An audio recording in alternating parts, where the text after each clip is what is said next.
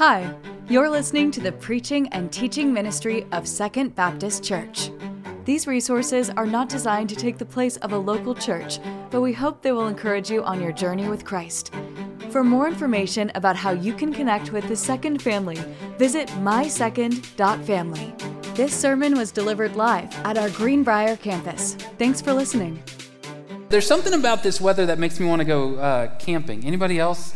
You think, I just want to get out in the outdoors. And that's a good idea until you get out in the outdoors, and then it's like, this is not as fun.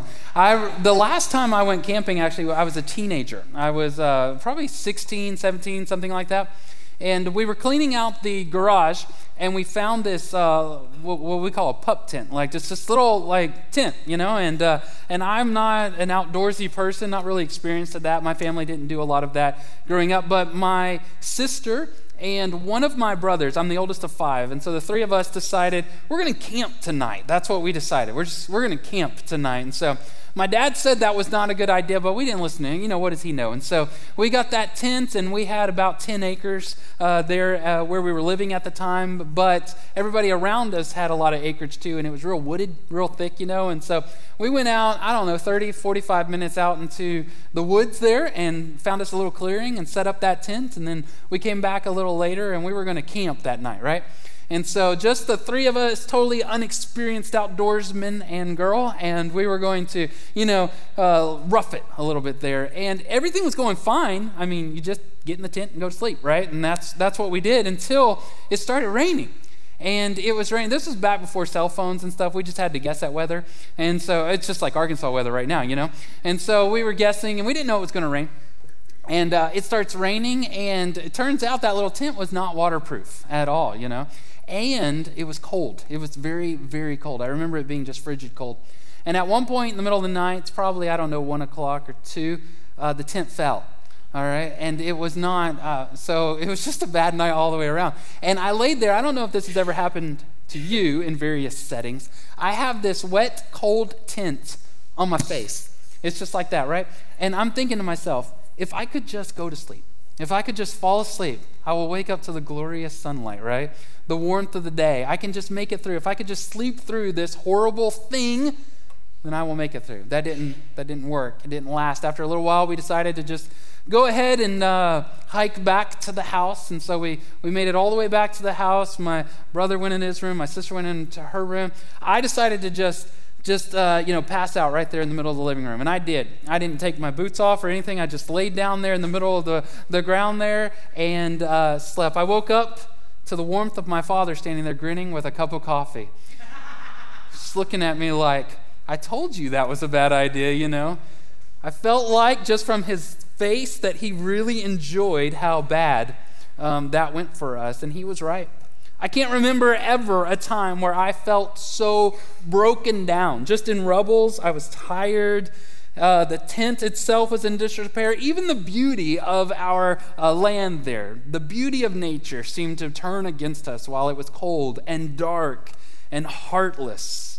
All of that seemed to crash down on us. In this final little piece of Amos, we anticipate a day in which the nation will be broken down similarly.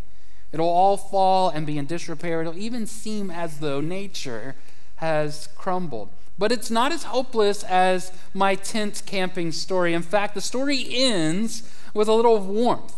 Warmth in the cold, light in the darkness. And, as it turns out, Amos chapter 9 is talking to us. Amos is actually talking to you, and it's talking to me. Let's read this little bit here at the end. It's Amos chapter 9.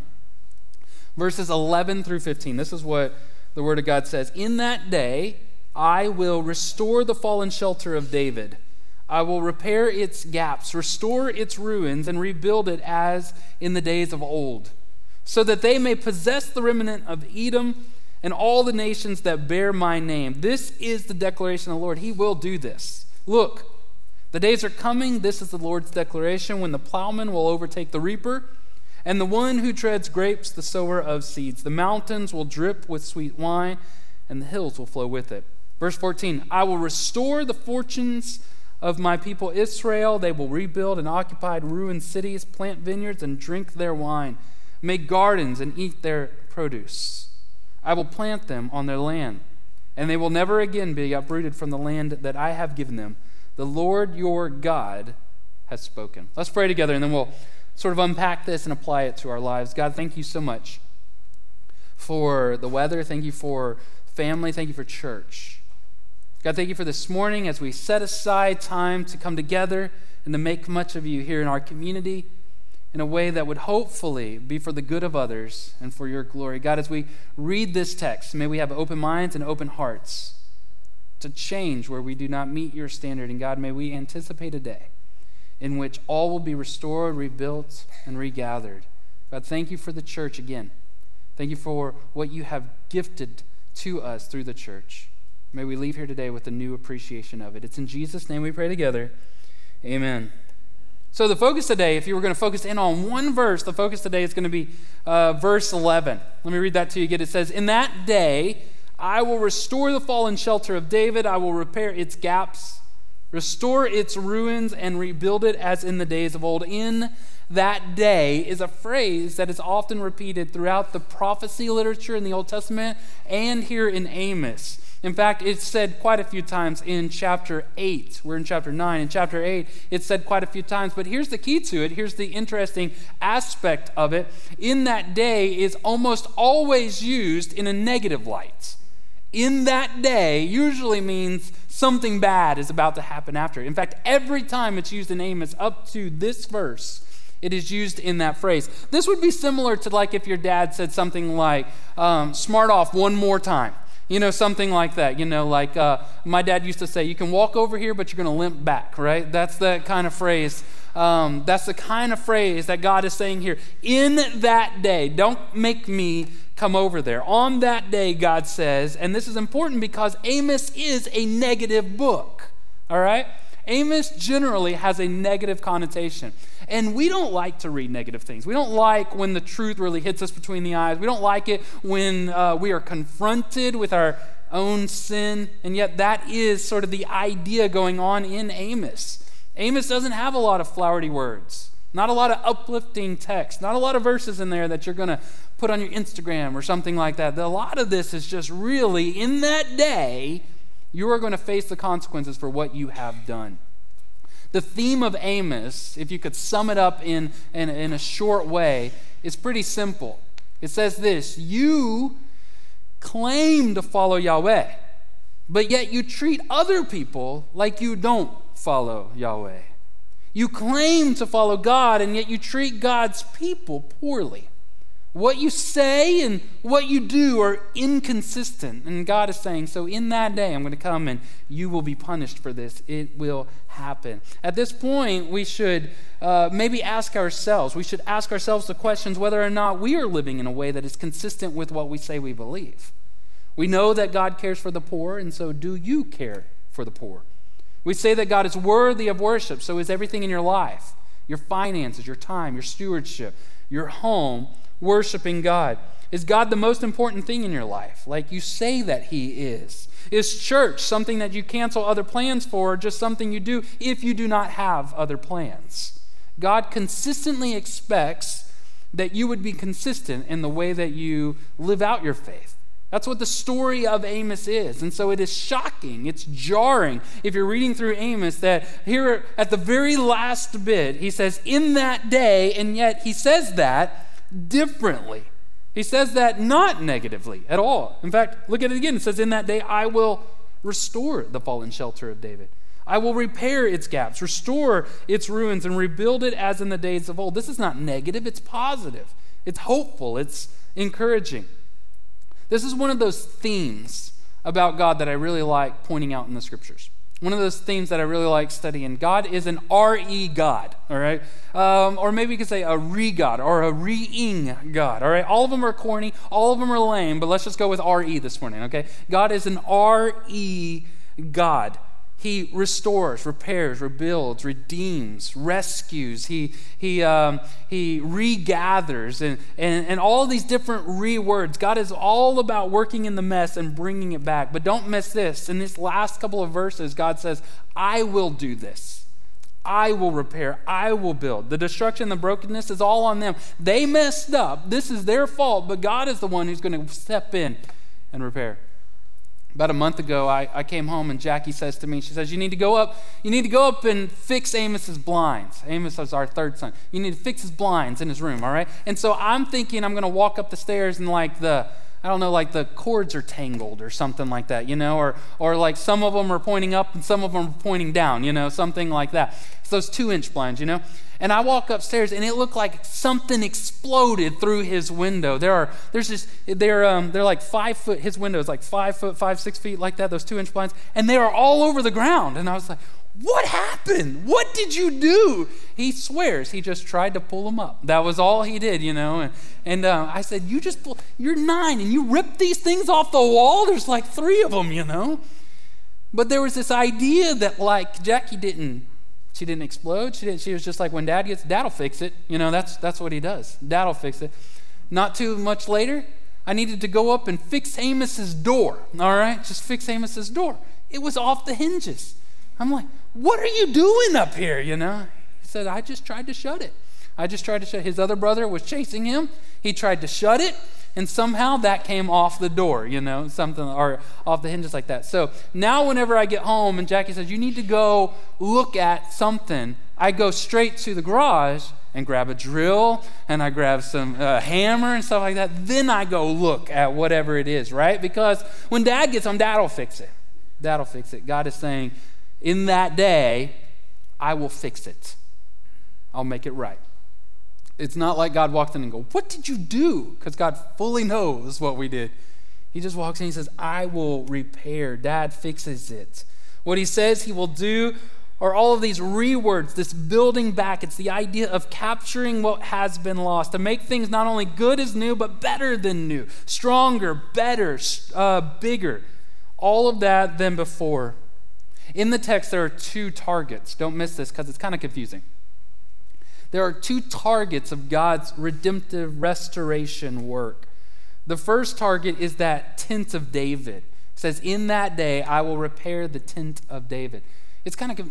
What is a tent of David? Like, biblical scholars will tell you there was no actual tent that was known as David's tent, all right? So it's symbolic. The language there is symbolic. And what the symbolism of the tent could mean is various, all right? There's just a ton of ideas behind what the tent could mean. Maybe it's the tabernacle, maybe it's the kingdom, maybe it's even the temple, maybe it's the city or the nation. There's all sorts of ideas there.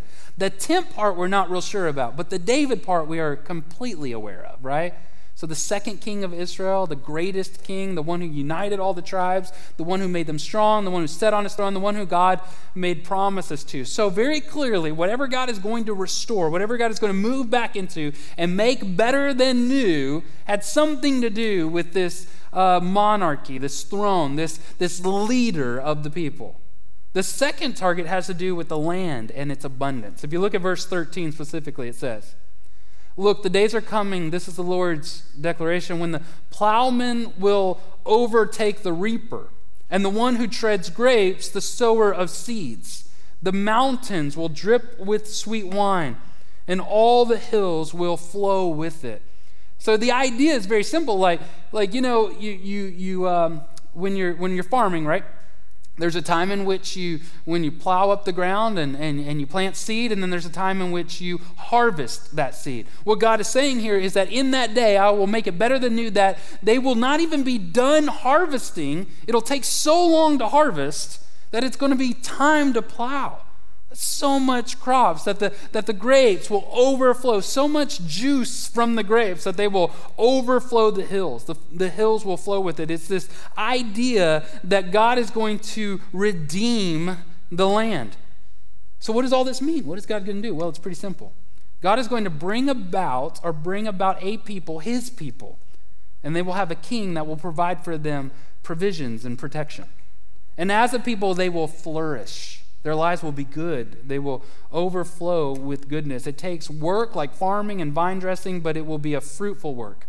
God's people will be gathered together, and he is going to rebuild them, restore them, and repair the relationship between the Creator and creation, and it will be a glorious day. It is a day to hope for.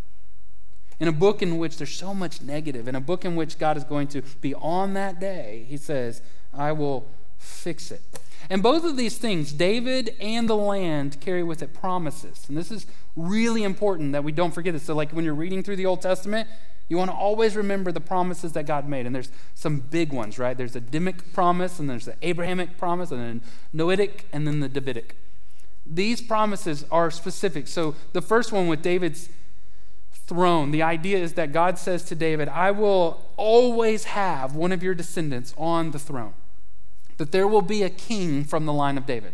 So that's one promise that God is reminding them of here. The second promise is the one to Abraham, or the Abrahamic promise, meaning that they will have this land and it will flourish. This land will be good to you. This land will be great, the promise that he makes to Abraham. In other words, God is promising to keep his promises. If God walks into a mess, he says, I will fix this and I will keep my promises. What we have at this point is sort of a summary of all of Amos. God is going to punish his people who have behaved like they were not his people, and yet they are still his people. So he's going to keep his promises to his people. And all that's great and easy to understand, and it is encouraging. And in some part, that is exactly what happens in the Old Testament. The people continue to rebel, and the northern part of the kingdom falls to the Assyrians. The southern part of the kingdom falls to the Babylonians. They are exiled over to Babylon, and the nation of Israel, the nation of Judah, lay in ruins. And then one day they are freed, and they come back. They rebuild and they restore, and God blesses them. They rebuild the temple. This is exactly what God promised he would do. That is exactly what happens. And yet there's this other aspect of the text. There's this other part of the story which these words send the thoughts all the way through the prophet, hurling through time and space, and end up landing right here on our steps, right here at your feet. It's that phrase in verse 12. The phrase says that the nations that bear my name. That's an important phrase. Zero in on that. All the nations that bear my name. It really stands out. This book, if you remember back, Amos chapter 1 and 2, y'all remember that starts with all these poems about all of these nations, and the point was there's all these nations that are living wrongly, but they're not my people. You are my people. Amos has this theme all throughout it, that there is this one nation that is my nation, Yahweh's nation. One nation that is Yahweh's nation, and they are not living like they are Yahweh's nation, so I'm going to punish them. So then how does he get all the way to the end and he says, all the nations that bear my name? Where's the other nations come from? It's emphatic in this book that there's only one nation that bears his name. And yet right there at the end in verse 12 it says, all the nations that bear my name. They are his people. The whole idea is that there's only one people. Thankfully later, the Bible actually, later on in the Bible, quotes that verse. And through the quoting of that verse, it shows us what it means. It explains what it means. It's in Acts chapter 15. Acts chapter 15, verse 13 through 17. You don't have to turn there if you don't want to. I'm going to read some of it to you. Here's the story. After Jesus ascends, the gospel message, the good news, that is, people are broken and they're far from God, and yet if they will trust and believe in Jesus, they will be redeemed, restored, adopted, all that kind of language. That message begins to get out. All right, and it gets out in a very big way. A lot of Jewish people, that one nation, the people who bear his name, a lot of those people start to come to faith, what we call become Christians, right? But something completely unexpected happens. A bunch of non-Jewish people start to come to faith. A lot of people like us, a lot of us that are not Jews, they start to come to faith. And this really was crazy. It was a weird idea for a lot of the people in the early church. They were skipping a step, right? Because God revealed to the Jews, and then the Jews became Christians. You can't just become a Christian. You got to be a Jew first. In fact, a lot of them thought in order to be a good Christian, you had to be a good Jew first. And so they started expecting people to obey the Jewish religious laws, circumcision, food laws, dress codes, habits, seasons, and feast, all this sort of stuff. They wanted the non-Jews to become good Jews, and then they would become good Christians. And by the way, this still happens all of the time today. Not the Jewish part, but there are people who constantly are putting extra burdens on people to carry. What you should and shouldn't wear, what you are allowed to drink and not drink, what you can watch on TV, which English Bible you must use, what your music should sound like in the church or in your truck. All of these things that the Bible does not put on us, people are constantly saying you have to meet this standard before you can be a good Christian. So all the leaders got together, the leaders of the early church. It's a huge deal when you think about it. It's like if you ever gone to like a conference and like all the bigwigs of your your industry are there. That's what happens here in Acts chapter 15. Paul is there and he speaks for a little while, and then Peter stands up and he shares a story about actually sharing the gospel with non-Jewish people and how they came to faith. And then James stands up, who's the half-brother of Jesus, and then he is also the pastor of the Jerusalem church. And in verse 13 he says this: after they stop speaking, James responds, "Brothers, listen to me. Simeon," that's the name he calls Peter, "Simeon has reported how God first intervened to take from the Gentiles a people for his name. From the non-Jews, a people for his name. And the words of the prophet agree with this. As it is written," this is what James says, "after these things I will return and rebuild David's fallen tent. I will rebuild its ruins and set it up again so that the rest of humanity may seek the Lord, even all the Gentiles who are called by his name, declares the Lord who makes these things happen." James is quoting Amos.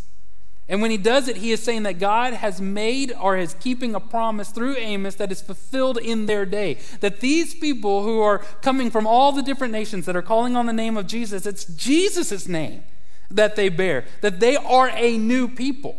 So what this means is that the promise that God made through Amos, that he would rebuild, restore, repair a people, that they would have a king and that they would flourish, is the church. It's not so much Israel. It was at a point, but now it's the church, these people that are coming back, that Jesus is the king, and that we have access to this life that is flourishing as we walk with God now. That these promises are something that we live.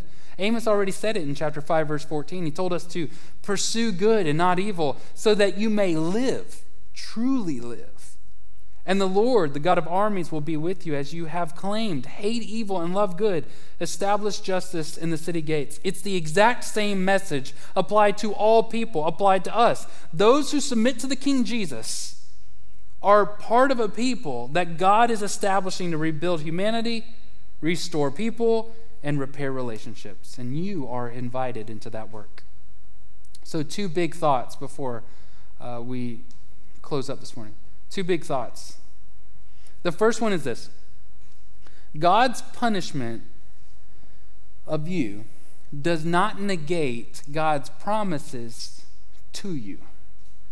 God's punishment of you does not negate God's promises to you. You ever end up in a bad space where you feel like God has abandoned you? Like things are going bad in your life, maybe it's medical things or financial things or relational things. Something's happening in your life and you don't like it.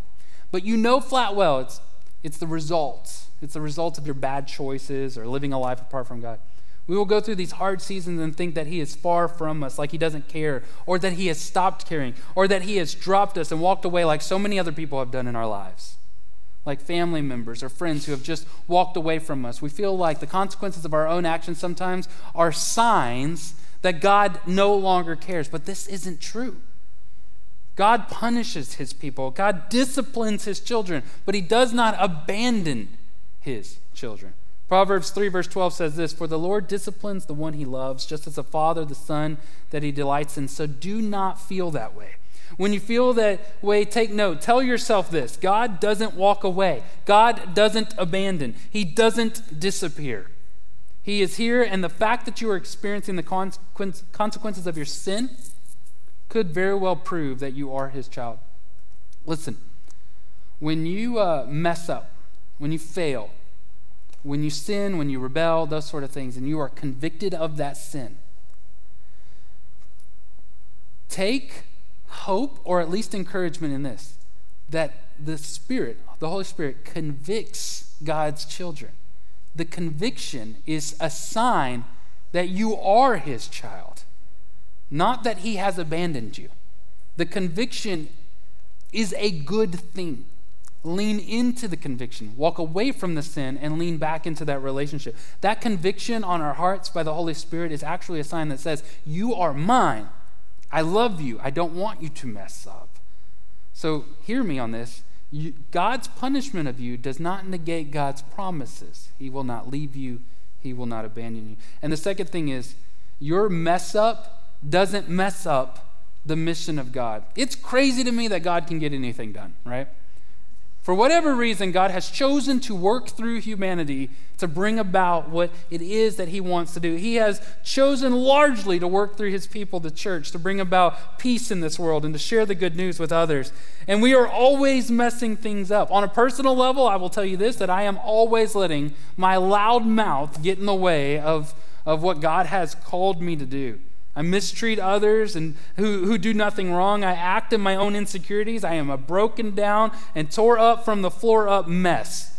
And somehow God is still working through me, working through us, working through the church. And if you are like that, you can begin to think that God can't use you, that you are beyond saving, only good to be thrown away. But you have to know that God is an R-E God.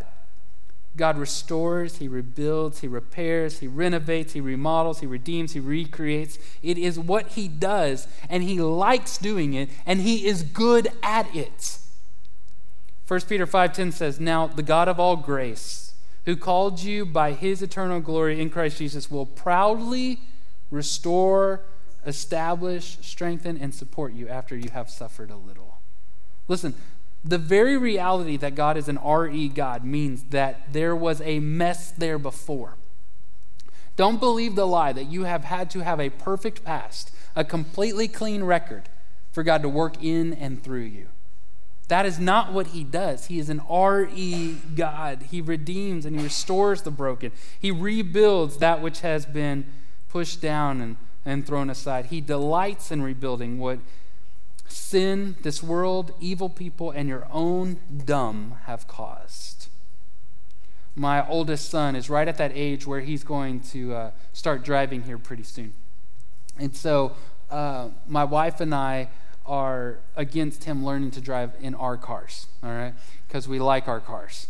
And so we don't want him to drive. So we went and picked up a cash truck for him, right?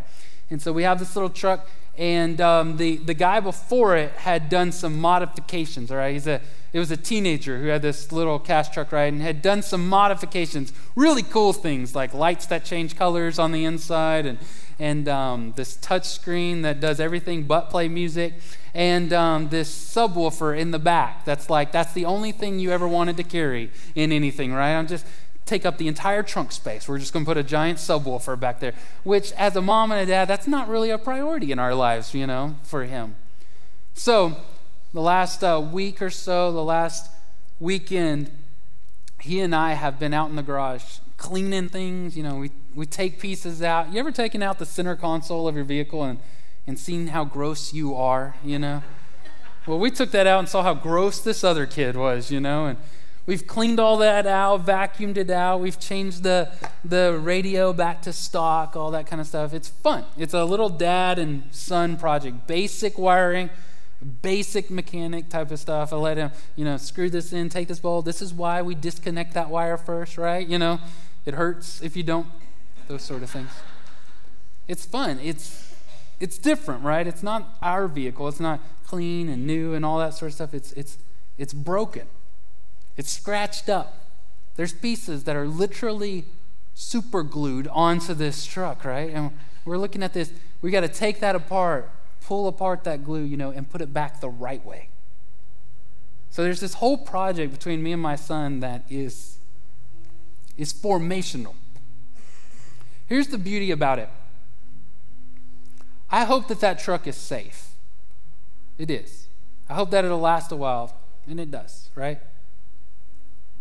I hope that he has pride in what he drives because he helped make it right. But here's the coolest thing about all of it. This last week and this last weekend, I was rebuilding a man. I'm taking a boy and making him a man. The truck is just what we're working on, but he is what I am building. God is doing the exact same thing in your life. You got all this junk that you have messed up. All this stuff that other people have messed up. Maybe like a bad parent or a bad spouse. Maybe a horrible work situation, something that has scarred you and hurt you, left a mess, left ruins, the walls are knocked down, the fences are broken. Your heart is vulnerable, and you're trying in your best effort to take the stones and build some sort of protection around your heart so that you don't get hurt again. And God has promised to step into that space, to work in that space. The career that you have, the family that you have, the life that you have, the church that you are a part of. Those are great things to be in and to work on. But God is working on you. You are the object. You are the point. You are the one who bears his name. And you are the one that he loves. Don't ever forget that. Your mess up doesn't mess him up. His punishment doesn't negate his promises. He loves you. He really does. Thank you for listening to the preaching and teaching ministry of Second Baptist. We hope that we will see you in person this next Sunday. To find more information about service times, location, and ministry offerings, visit mysecond.family. Thank you for listening.